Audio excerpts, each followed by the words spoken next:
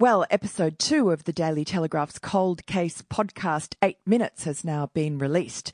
And this podcast outlines the murder of David Breckenridge, who was a 28-year-old medical student who was killed 15 years ago as he walked to a friend's house in North Sydney, murdered savagely, I think 24 stab wounds, and the killer has never been found.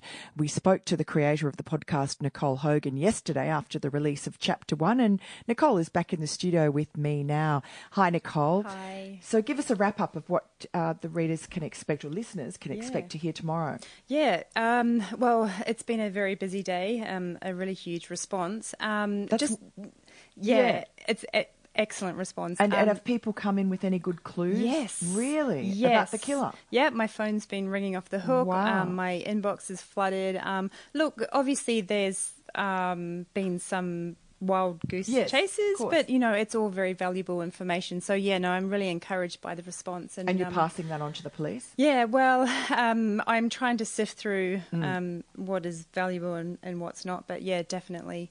So just recap. Yes. What did you do yesterday, and what are you doing tomorrow? Sure. Okay. So basically, yesterday was episode 1, where we looked at the crime. We looked at the hours leading up to David's murder, talking to his friends who expected him to come over and watch the footy match with them. And the shock and terror of them with the police turning up at their door saying that David had been murdered. So today's episode was more about who is David. Is there something in his background that could have provoked an attack? And as the listeners go on that journey with me, they realise that he was a very gentle soul. He actually tried to avoid confrontation. Like if there was an altercation, he would either talk his way out of it, but he was very adept at avoiding conflict. So the theory that perhaps David had walked into some kind of fight or altercation seems quite unlikely. If that was happening, his friends and his family say that he probably would have walked away. He was found. It was 2002. It was around about midnight. Yes, and it was just off the Pacific Highway in St Leonards. Yeah, that's right. So if you think about that Pacific Highway, St Leonards, it's a very, very busy highway. There's a lot of traffic going through all times of day and night. There was the big rugby match on, so there would have been people around. Another huge question that I have is that why didn't anyone see anything? Or if they did see something, why didn't they stop to help? And this is upsetting for the family and friends as well. It is a bit of I followed you. You did a trace. You traced his steps with the camera, and that's on the website as well. Yeah. And I did notice that the alley in which he was found was quite dark. Yeah. So I've been out to the crime scene, and actually where his body was found was in the gutter, almost on Pacific Highway. It wasn't too far down the laneway. Yeah. So even though his body was found on Berry Lane, it was almost on the corner. So it would have been very highly visible from passing traffic going past. Yeah. And in fact, it was a passing car, a woman who found him. That's right. And and it seemed like a frenzied attack. Yes. Yeah. Now, I know I asked you yesterday, and I know you're going to be bringing out the methodology later in the show, but is there anything you can tell us that is coming up in tomorrow's show about the motive? Sure. So tomorrow's episode is surrounding the police investigation.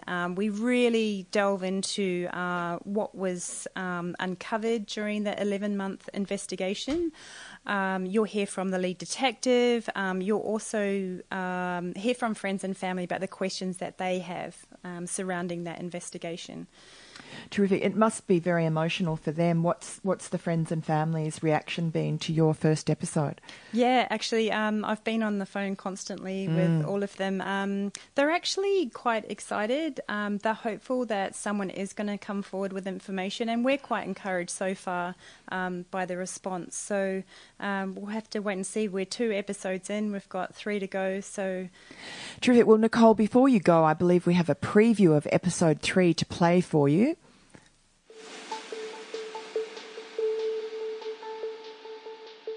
I'm Nicole Hogan, and this is 8 Minutes, the unsolved murder of David Breckenridge. In the next episode of 8 Minutes, we will follow the 15-year police investigation and ask the lead detective why this case is so baffling. Do the police think something in David's past provoked his murder? Look, I guess most murders involve people that are known to one another and there's an apparent motive. It's just a very uncommon thing to see a stranger murder. If he was brutally murdered and not just a gunshot, not just one stab in the heart, they were going to kill him and they had no hesitation in doing it on the Pacific Highway. Yeah, well, that's highly unusual. For them, those fingernails, someone takes scrap and someone put all the fingernails out. Now, if that wasn't done, I've done that at the funeral, for goodness sake. That's highly irregular. And I just thought to myself, you really don't know what you're doing. To help us catch a killer, go to dailytelegraph.com.au. So that was a preview there of episode 3 of 8 Minutes, the podcast, which will be out tomorrow. And make sure you download episode 1, 2 and 3 wherever you get your podcasts, or pick up the paper and you can read some of this story that Nicole has written in the Daily Telegraph about David Breckenridge's murder. And that podcast already has gone to number 1 on iTunes, Nicole. That's pretty impressive. Yeah, it's very exciting. And look, let's hope that out of this, that the killer does get found, because that killer is still out there 15 years later, and it was a really violent killing. Exactly, yeah. Thanks for coming in, Nicole. And that's the Daily Telegraph's Nicole Hogan, the creator, host and editor of that compelling 8 Minutes podcast.